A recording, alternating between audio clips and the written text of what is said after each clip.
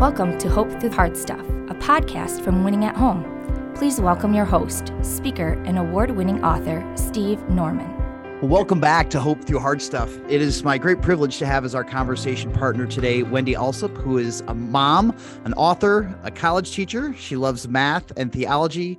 She wrote a book not too long ago called Companions in Suffering, Comfort for Times of Loss and Loneliness with InterVarsity Press.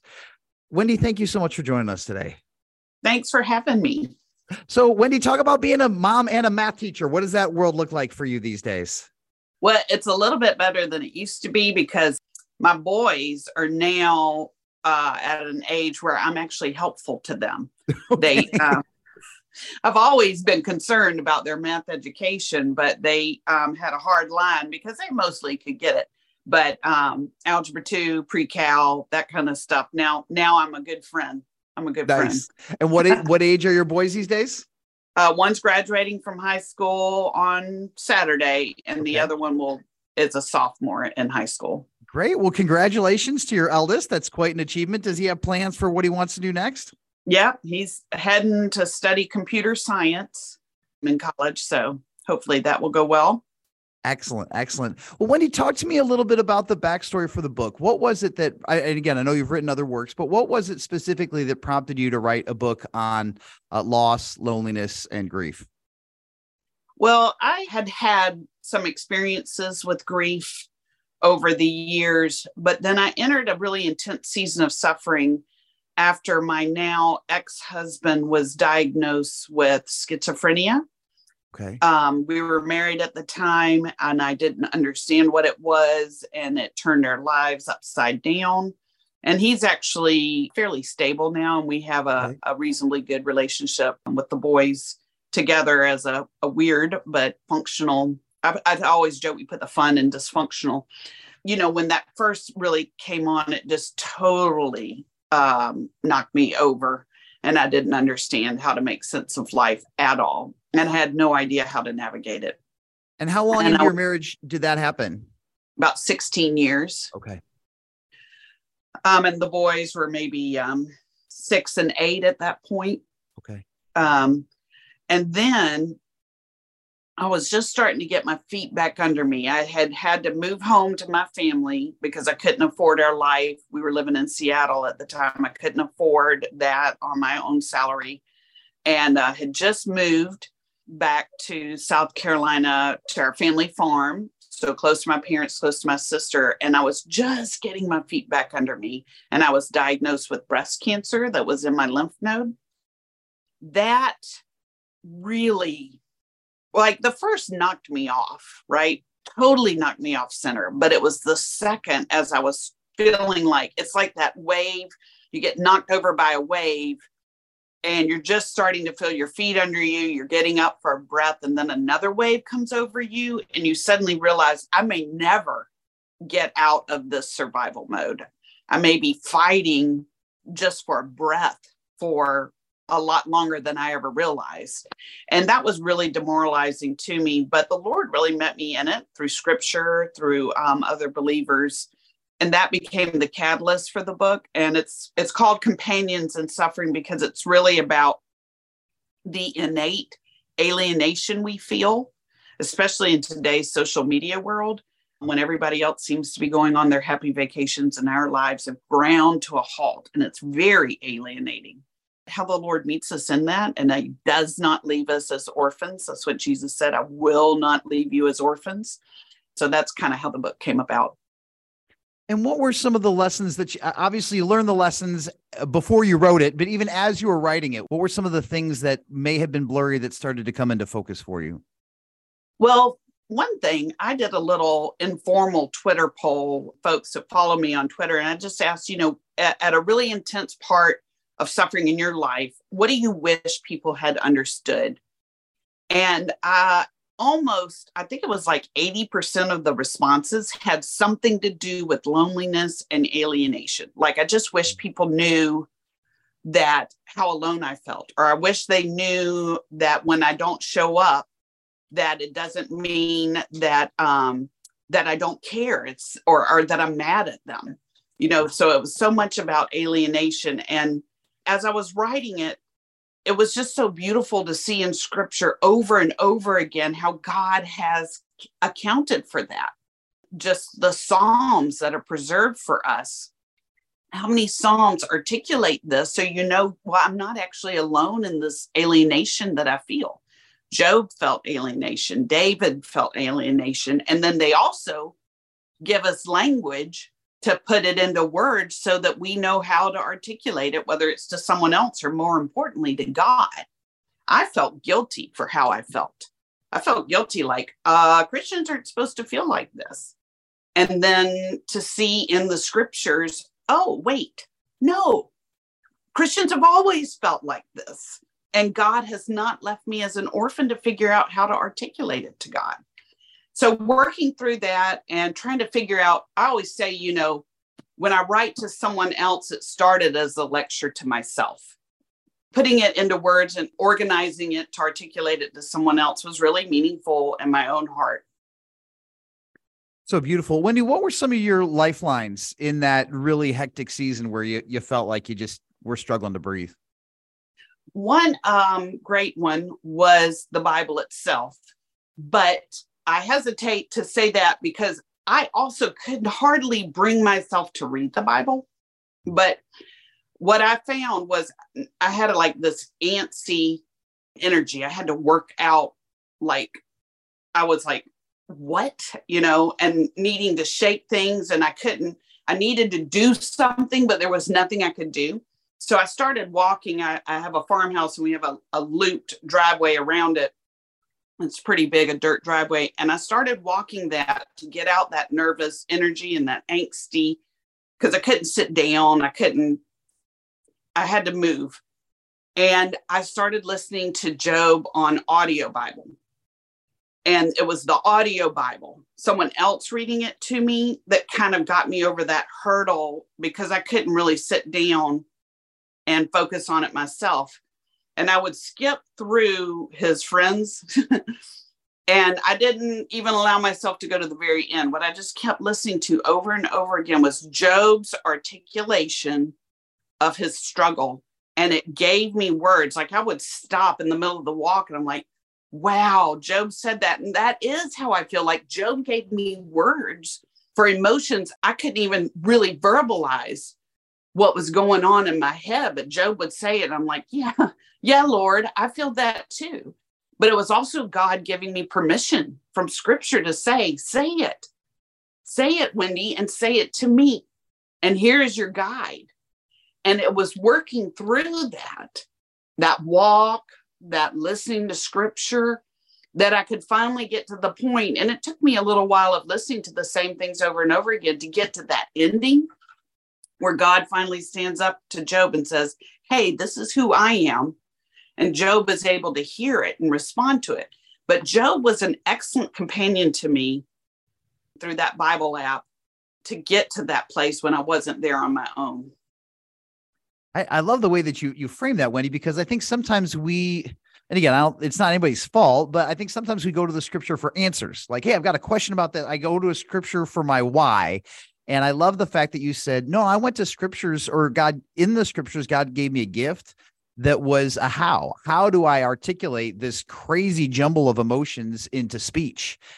Paul says that the Holy Spirit intercedes for us when all we have are groans, right? And I'm hearing you say that in your groaning, Job was able to translate that into coherent speech that was helpful for you to voice back to God. Am I hearing that correctly? Absolutely. Yes. And I love that passage about groaning because a lot of times all you can do is groan.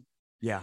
And, but Job also gave me language to it was almost like therapy where I didn't even know what I was really feeling, but I was feeling some bad things about God. Mm-hmm. And I didn't want to say it. Psalm 73 was another big comfort to me where Asaph says, he's telling you all these things he's feeling inside. And he said, if I verbalize that to the congregation, that would be really bad. So I'm not going to verbalize that to the congregation, even though he did eventually put it in a psalm that was kept. But I thought about that a lot. Like I'm feeling things inwardly that I don't even want to verbalize because they strike at what I feel like the core of my faith. And so what Job did gave me language to say it. And then it was like such a relief because God knew I would feel that way. And so there was like this sovereign miracle in Job written so many years ago, the earliest book they think that was ever put on paper in the Bible. And so all these years ago, God knew the kind of emotional battles that we would face that we don't even exactly know how to articulate. And he preserved it in his eternal word. And it was that miracle, that companionship from the Spirit through the words of Job that really got me over a major hurdle in my own brain. Wendy, how did you navigate it as a mom? Because I think sometimes as parents, we struggle with wanting our kids to be able to see us authentically walk out our journey and at the same time protecting them from some of our own angst. What shape did that take for you? Yeah, and it was hard for us because their father was not someone they could count on. And so they had been very dependent on me. And they would tell you now they didn't really fully understand what was going on through my surgeries. Not that I hid it from them, but I just never told them how serious it was. So my sisters taught them kind of how to help take care of me when I couldn't get out of, after breast cancer surgery, you have problems sitting up. And so they taught them how to care for me, but I don't think they ever really knew the seriousness of it at the time. But in general, what I was counseled to do by a wise friend who was a counselor was not to discount their reality. So I didn't necessarily have to dump on them, oh, this is really bad. But if they noticed, particularly with their dad, something odd or strange, I owned it. I'm like, yeah, there is something wrong here, because I didn't want them to doubt their perceptions of a reality. And sometimes with their dad in particular, there was just mourning, especially once we had to separate.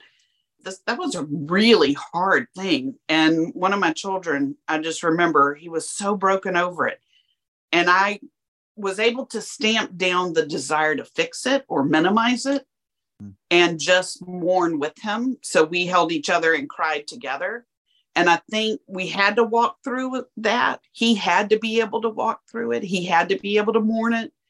And it would have been wrong of me to try to discount what he was feeling. But sometimes as a parent, you're so threatened by your child's pain. Does that mean I'm a bad parent? No, this is not. Look at all these great things we're going to do.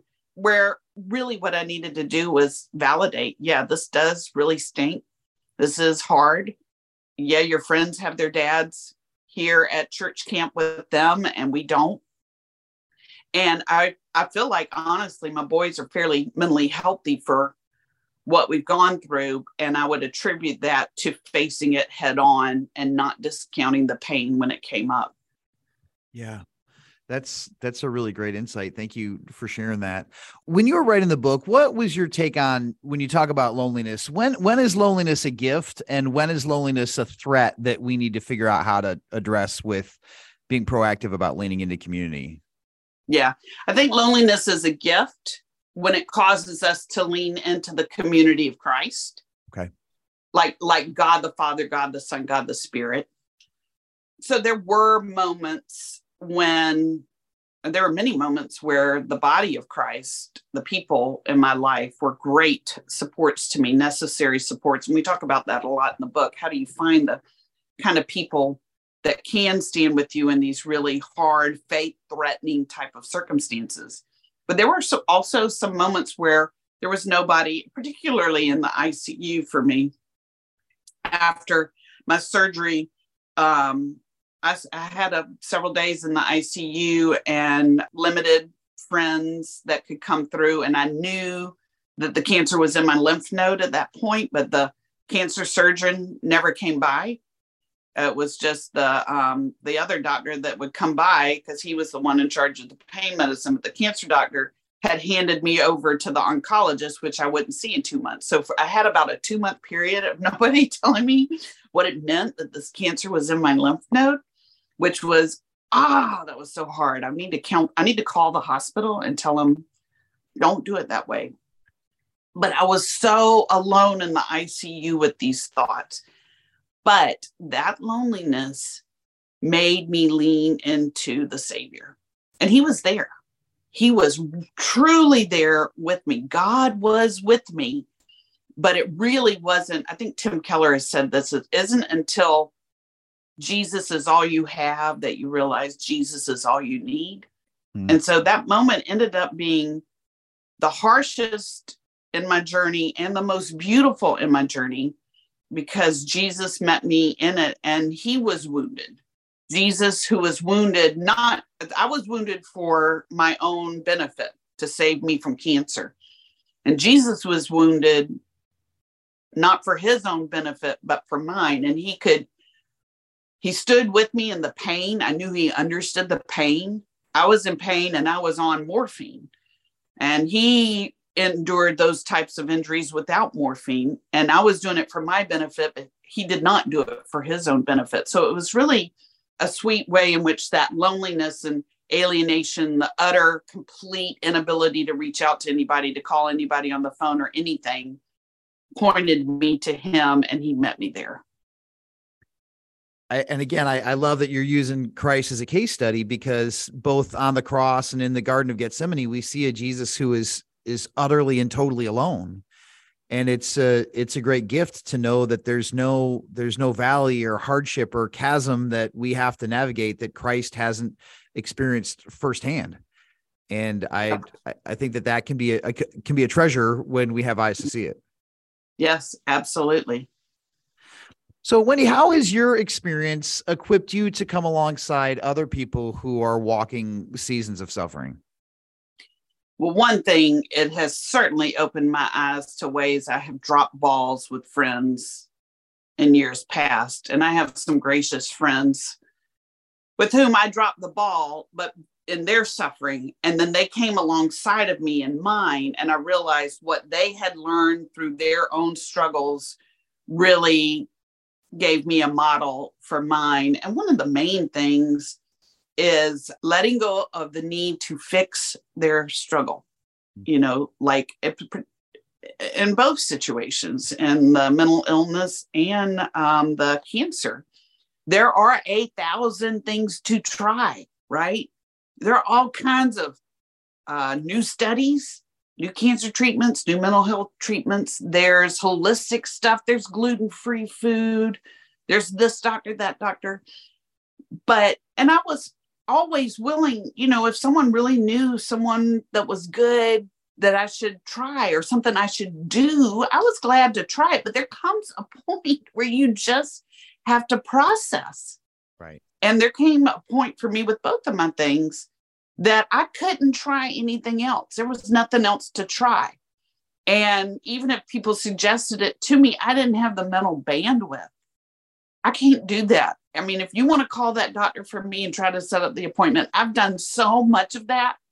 When it was my husband, he was autonomous. I couldn't force a gluten-free diet on him, so you're getting all of these things because people are threatened by your trial.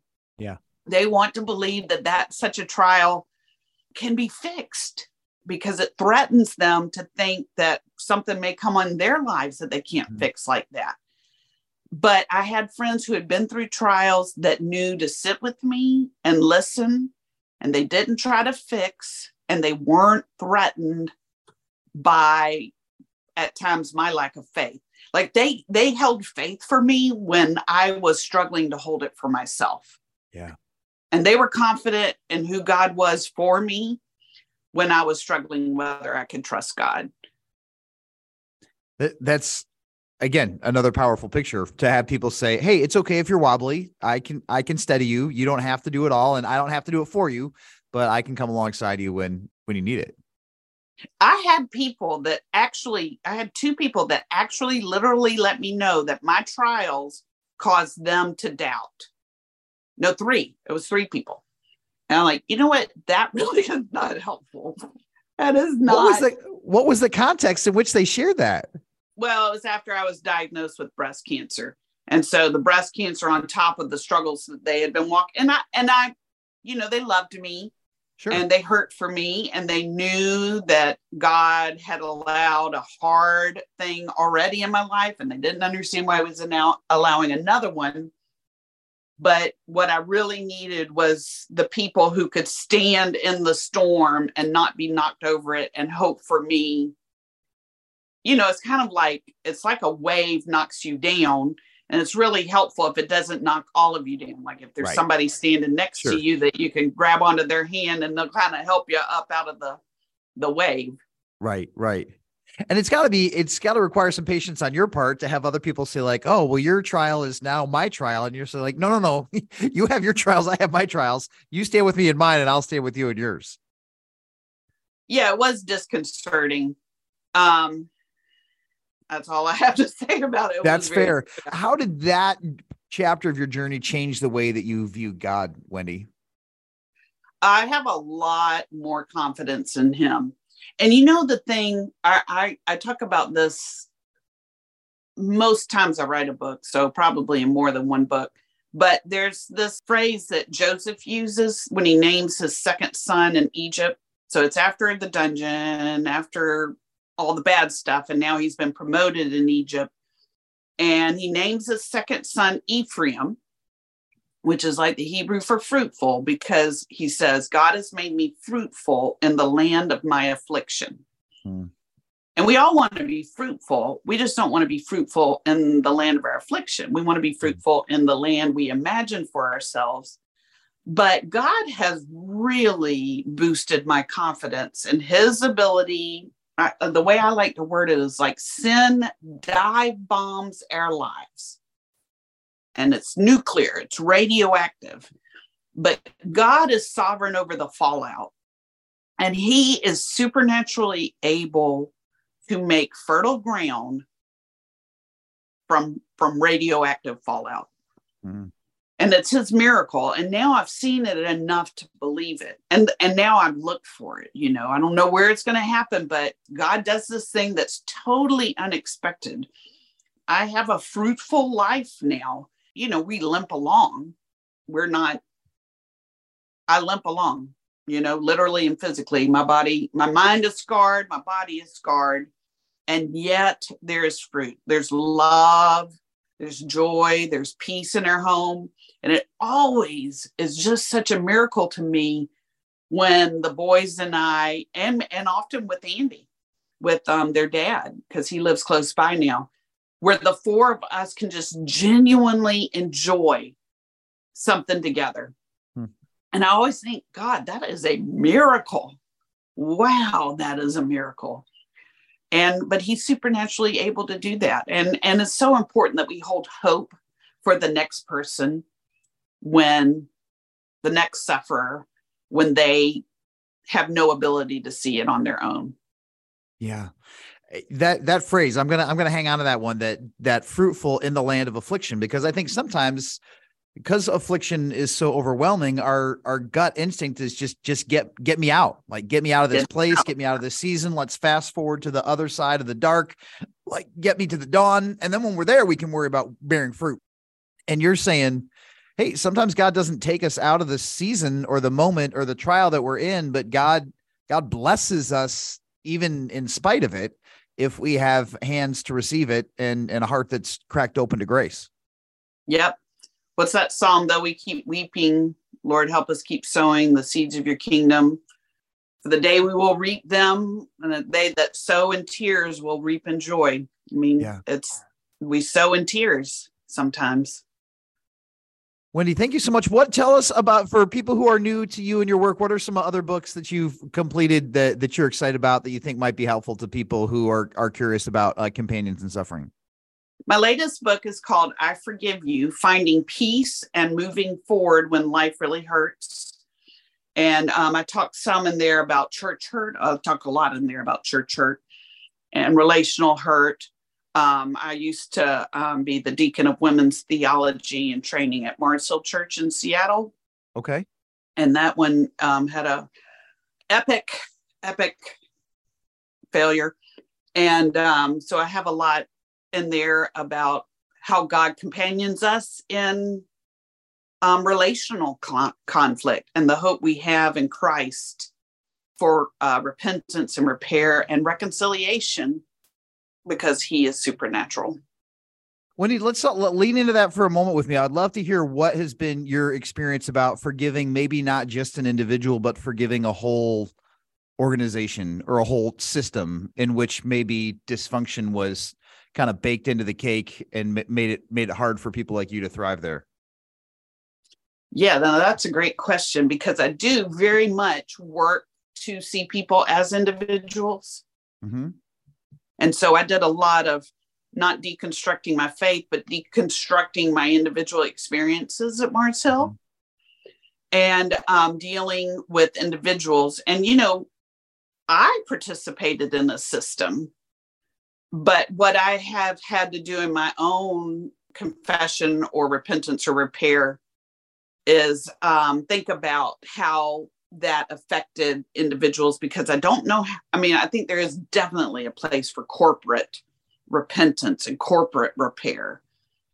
But for me, so much of my journey has been honesty with myself about who, if they walked into this room, I would really, really resent. And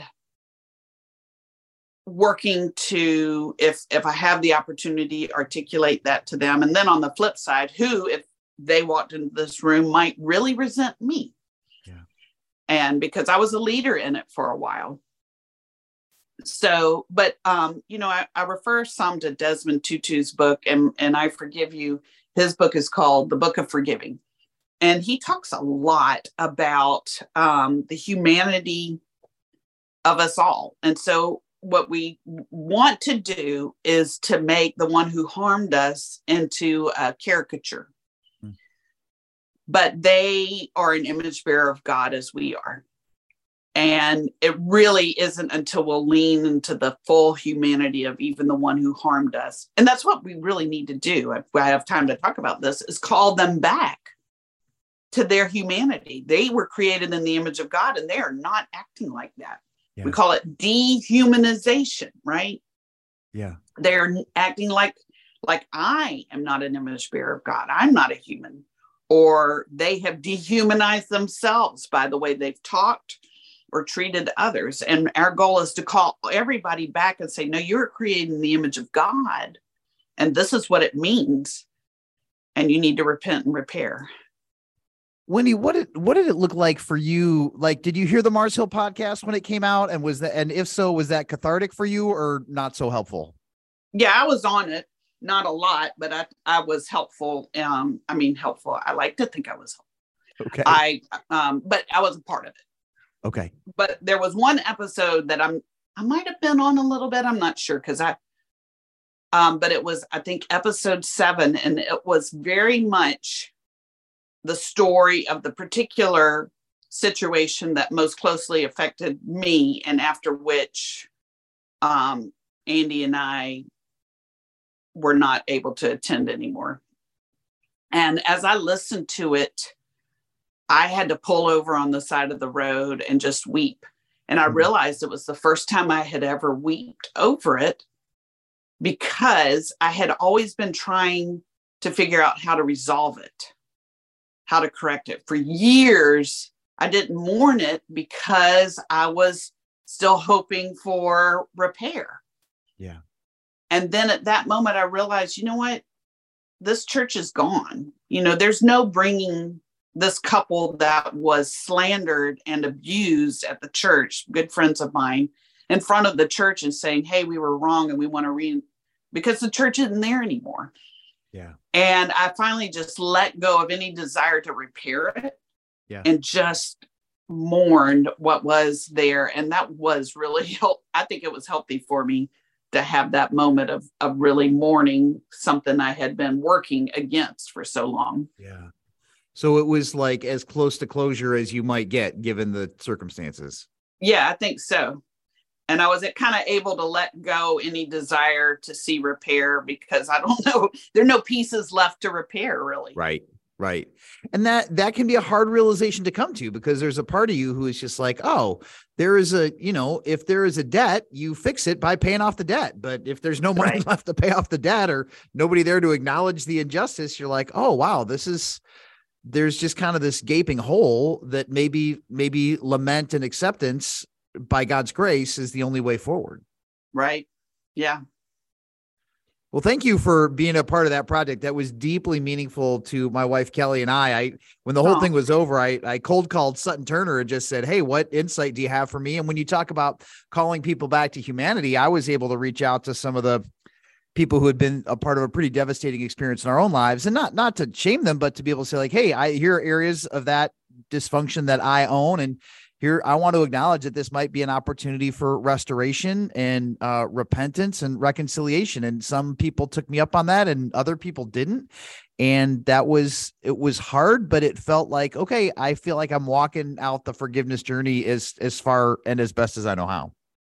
That's beautiful. I'm so glad it was helpful to you that way. I hope that it encourages people that we don't have to circle the wagons when someone is criticizing your ministry. Yeah. That the gospel allows us to face it head on. Yep. Name it for what it is. It's not going to destroy our ministry. What will destroy our ministry is circling the wagons and not listening and repairing as you can. So I hope that it has that kind of far-reaching influence on listeners.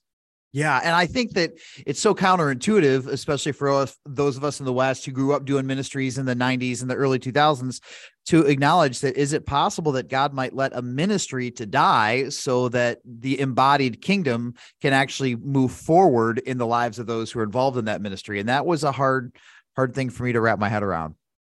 Yeah. And you have to remember that the church has always been bigger than the building. Yeah. The church, buildings and 501c3s come and go, right? Yeah. But the spirit and the hearts of believers will endure. He's a deposit that guarantees the outcome, I think is how Paul words it in Ephesians. So, like I said, 501c3s come and go, but the church will not the gates of hell, right, will not prevail against it. Indeed. What a great note for us to end on. Wendy, thanks again for your time. The book is called Companions in Suffering, and the new book again on forgiveness is called I Forgive You. And that one's already out, or it's forthcoming? Yeah. Okay, great. No, it's out. Perfect. Well, look for that one wherever you find your books. And Wendy, if people want to find out more about your ministry, or if they want to follow you through social channels, where should they go? I'm at Wendy Alsup, ALSUP on Twitter, and theologyforwomen.org is my blog.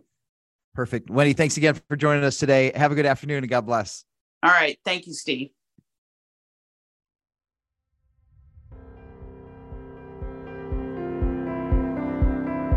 Thanks for listening to Hope Through the Hard Stuff. If you liked what you heard, please remember to subscribe to it, rate and review it, and then share it with others. Winning at Home offers hope through counseling and coaching, motivational speaking, community events, and other media resources. If you believe in what we do and want to support us in our mission, consider making a donation at winningathome.com.